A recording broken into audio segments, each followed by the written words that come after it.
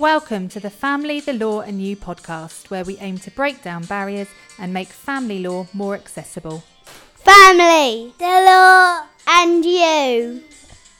Hello and welcome to Season 2, Episode 6 of the Family, the Law and You podcast. My name is Lisa Gatchell and I'm Associate Solicitor at Biscoes, and I am joined as always by Stephanie Bell-Chambers, who is a Director, Head of Department and Solicitor at Biscoes. Morning, Steph. Morning. Morning. So today we have with us Melanie Tracey. So Melanie is a mortgage and protection advisor at Yes Can Do. She's been working in the financial industry for 12 years. And so we're really pleased that she's agreed to come on today and have a chat to us about mortgages in the COVID era. Morning, Mel. Morning. So if we could start off, can you give us a bit of background about you, sort of how you started, why you decided to get into mortgages and finances, and the type of work that you do?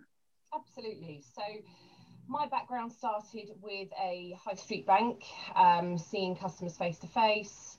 I then wanted to take the leap into whole of market advice. I felt that was the very best option for clients. So I joined local firm Yes Can Do, family run business, and gained a lot of experience with the advisors there. And then a few years ago, I decided to make the leap and go self-employed. So I still work up under the banner of Yes Can Do, but I have my own client bank and I look after my own clients. Since then, I've grown a nice team. There's myself and 3 assistants, and I'm also on the hunt for another one at the moment. And together, we really are able to service our clients to the level that I want. Really, the role is mortgage and protection advice, but really it's hand-holding and explaining every step of the way for my clients.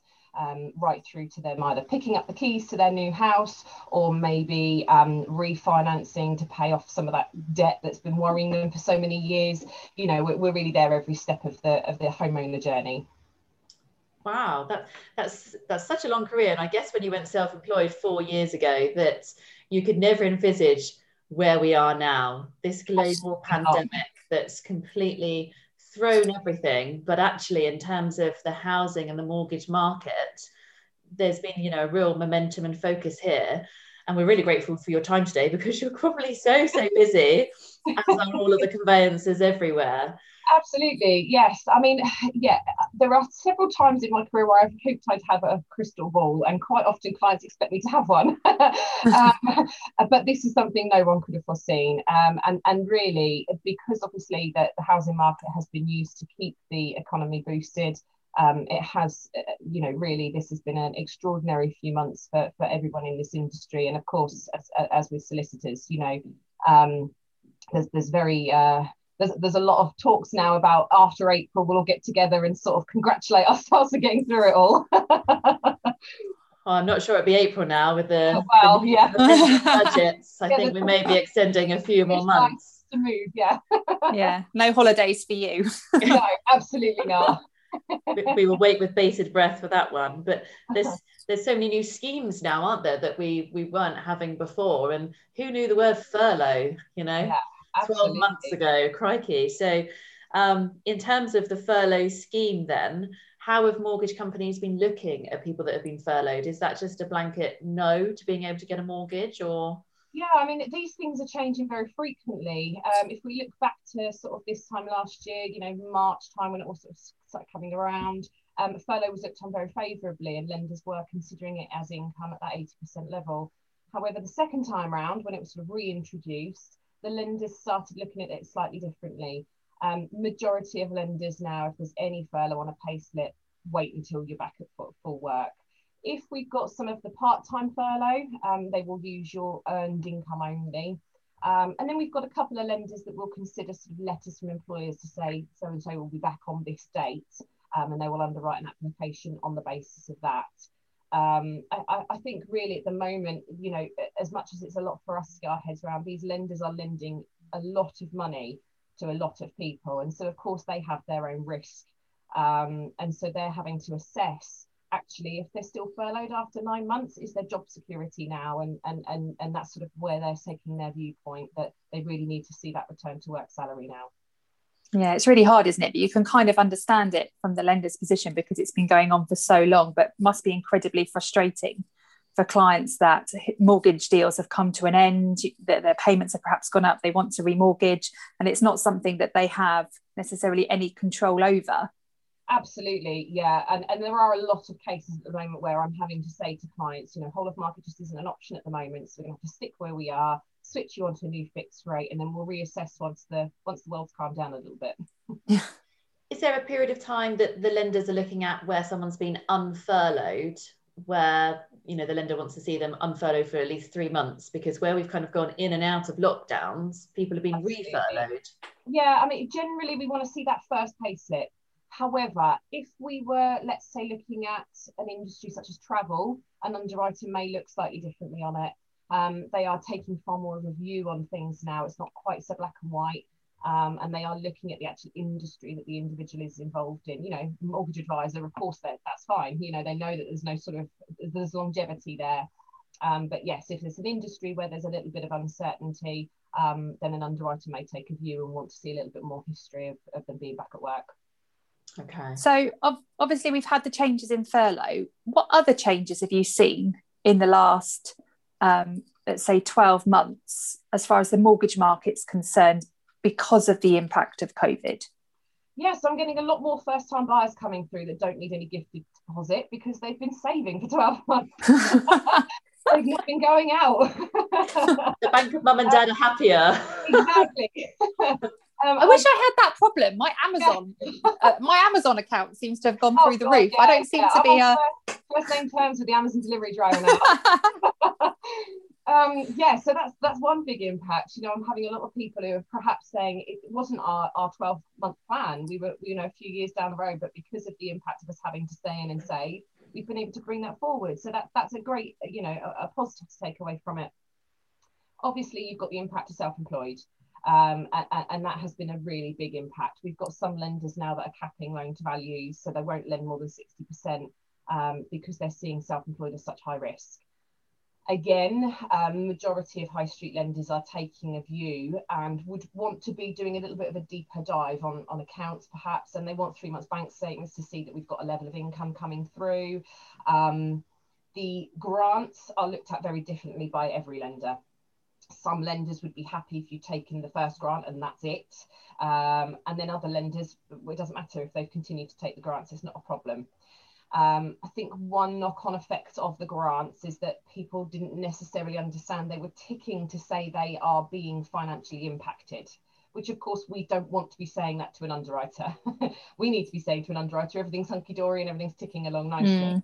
So we can't on the one hand say they've been taking the grants, which has meant they have said they are financially impacted, and then on the other hand say everything's fine. So that has been a little bit of an impact. But I think, if you've taken that first one when everyone sort of went into panic mode and was very anxious, quite rightly, as to what the future was going to look like, that's not going to be detrimental. If you then continue to take those grants, we may see some issues with being whole of market. But there are lenders out there that will still consider it based on just the grant income. Is that going to be a problem now or a problem further down the line? I'm just thinking that if you're making your mortgage application now, so the grants that you will have obtained in the last 12 months won't be declared until you file your tax return for the next year. Absolutely. So they won't. So when you're giving, is it SA 302? 302. So when you're giving the SA 302s in, it's not going to show the grants. So is it the case that the mortgage companies are specifically asking these questions, or is it that they're looking at bank statements and asking for sort of 12 months bank statements so they can see whether or not the grant payment's gone in? Absolutely, yeah. So currently it's very different for each lender. Some lenders want the SA 302s and then we'll just do a questionnaire with the client. Did you take any of the grants? Are you still taking the grants? Those sorts of things. A lot of lenders now are wanting 3 months bank statements because I'm saying level of income is back to normal. So let's say we had a plumber, for example, first lockdown, couldn't do any work, took the first grant. Now they are able to work still and they're not taking any grants. So I'm saying, yes, they took the first one, they were impacted initially, but everything's back to normal now. I then can provide 3 months bank statements to prove their level of income matches their last year's SA 302, for example. moving on down the line, even the lenders don't know how they're going to take it at the moment. Yeah.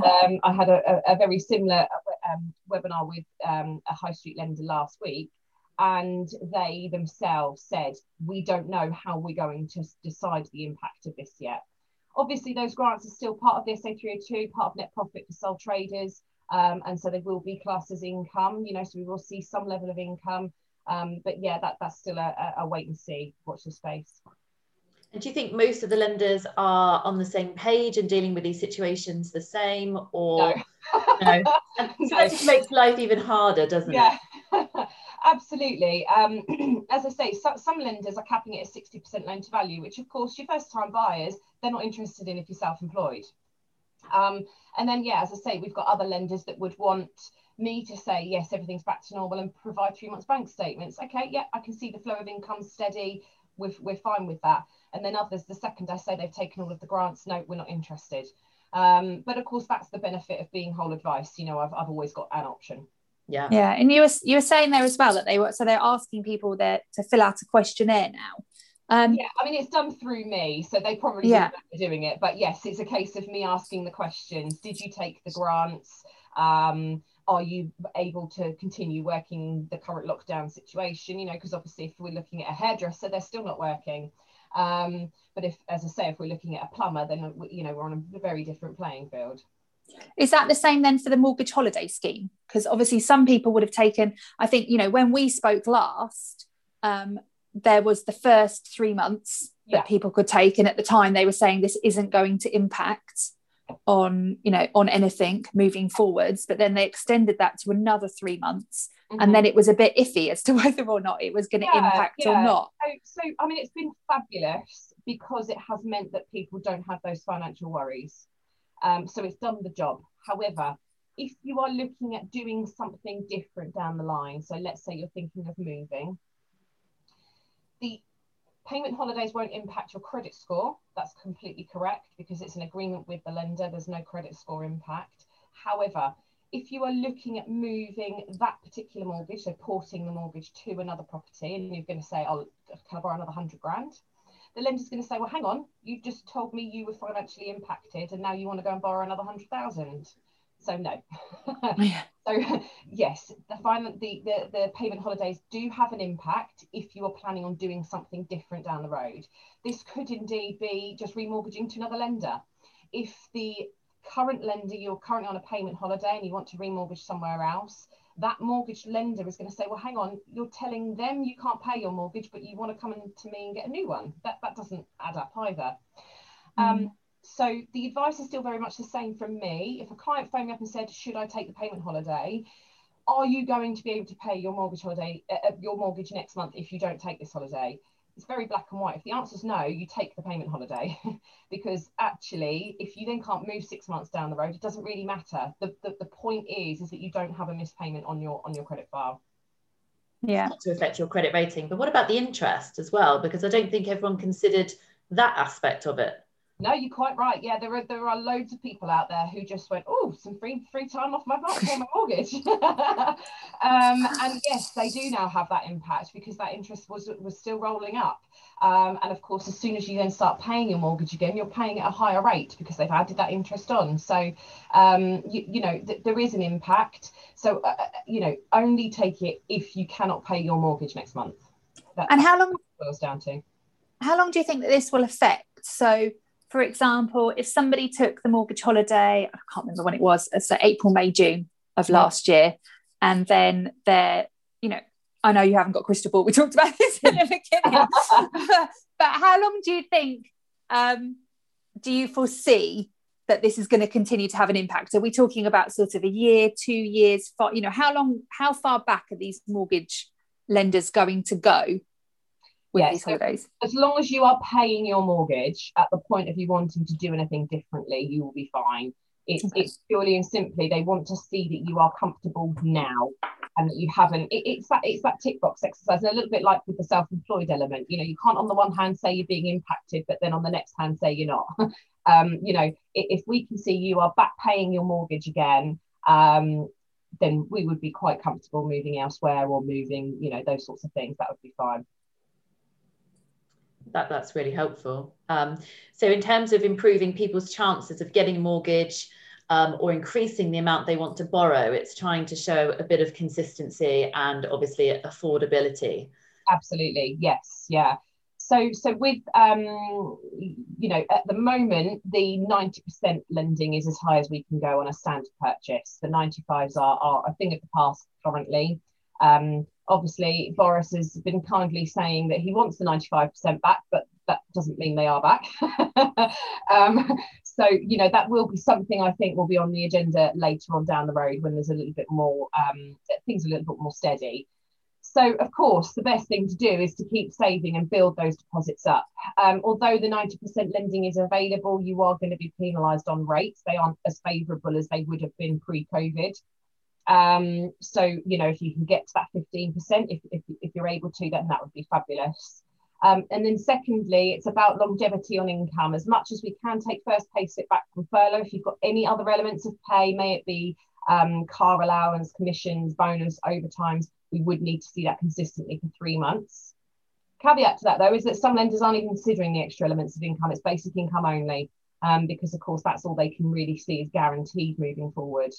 For example, if you've got a police officer that's got loads of overtime, that's quite understandable that would be continuing.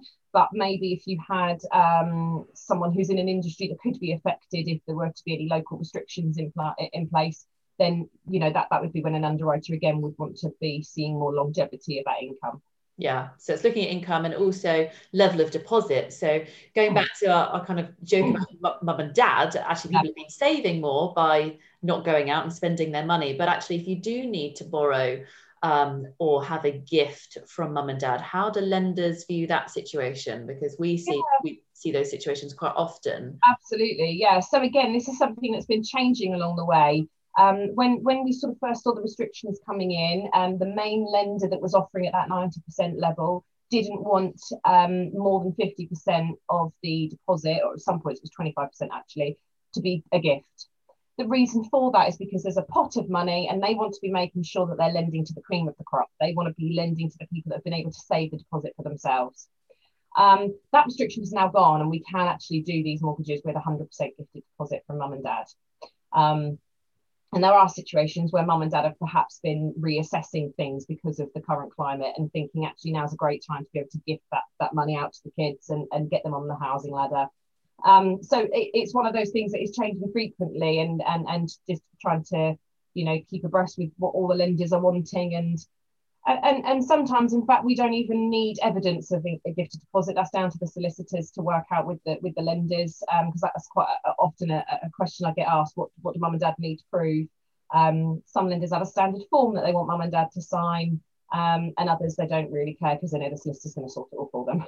Yeah, they often want it recorded as a gift so that there's no arguments later in terms of lender versus another third party lending, but you can have it as a charge against the property as well if perhaps mum and dad wanted to try and protect their money as far as possible. That is another option.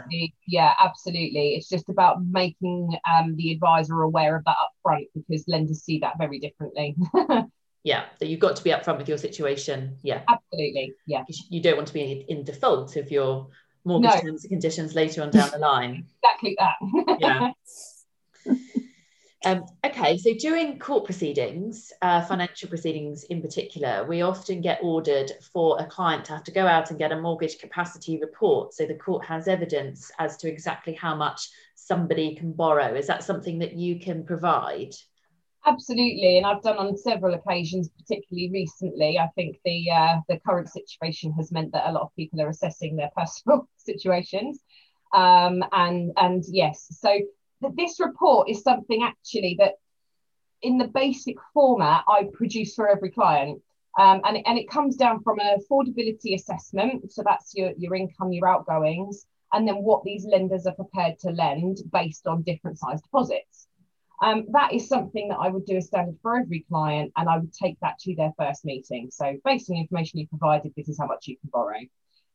The lending capacity report is pretty much that information but put into a formal format. I don't charge for these. I don't charge for any of my advice. I think it's just something that as a professional I'm able to do as a sort of an add-on service for clients. And they really, it depends on how much information I'm able to gather from a client, but they don't take particularly long to put together either. And that's purely and simply because I'm able to do those affordability calculations with whole of market. I'm aware of criteria, etc. So I'm then able to produce that advice report very quickly for them. And would you be happy to actually do it for both parties? Because sometimes it's helpful that they have gone to the same person rather than someone else, and we don't know what information they have or haven't provided to. Absolutely. Yeah. And there's been several occasions where I've done that for clients and actually just said, right, can you pass me your ex's phone number and I'll deal with it. It's no problem. Because, you know, I'm aware that these things are highly emotive. And so if there's anything I can do to sort of reduce the stress for both parties, then I'm all for that. Oh, brilliant. Yeah. You don't have a crystal ball, but what could you maybe predict in the next 3 to 6 months in terms of lending and the housing market if we're told in the budget next week that the stamp duty holiday exemption is going to go on for another, say, 3 months? Yeah, I think 3 months would be the minimum really that we would need to see a big impact. Anything less than that would help those people that are in those chains feeling very anxious at the moment, thinking, I don't want to pay stamp duty. That will be great for them if there's a short extension. 3 months, I think, is the minimum we would need in order to see the boost of the economy to continue, because that gives us enough time to get the house marketed, get a buyer, find a new house. You know, that the whole chain needs to be considered within that 12 weeks. So I think if we see the 3 months, I think we will see then another boost. I'm getting a lot of people emailing me saying the market's just dried up because people know we are in that window now where you're not going to complete before the stamp duty deadline. So I think we will see a boost. And do you think it's still possible to complete in that time? Because transactions are taking so long. It's not through anyone's fault. You know, solicitors, mortgage advisors, surveyors, you know, they're taking a long time to come back as well. Everything is just so elongated that, you know, can we still complete by the end of June? Yeah, absolutely. Yeah, there will still be those questions. And I know that there are certain solicitors that have closed their doors in order to be able to facilitate the service they want to be giving to their customers. In order to facilitate completion at the date required. So it will still be a push, absolutely. But I think 12 weeks realistically is the shortest period of time we would realistically be able to see an impact. So perhaps we'd hope for longer, but the papers are currently saying 3 months, aren't they? Yeah, absolutely. And they do seem to have a crystal ball because they always seem to know what the announcements are going to be before they're actually announced. But now I give it a little bit more. It's amazing, isn't it? Before every announcement, we've kind of already got the information here. Astounding. Brilliant, Mel. Thank you so much. So if anyone wants to get in contact with you, how can they contact you? So they can either contact me by email, so that's melanie@yescando.com, or my direct dial is 02392 170 670. Fabulous. Thank you so much for your time, Mel. You take care. Yeah, Thank you. too. Bye.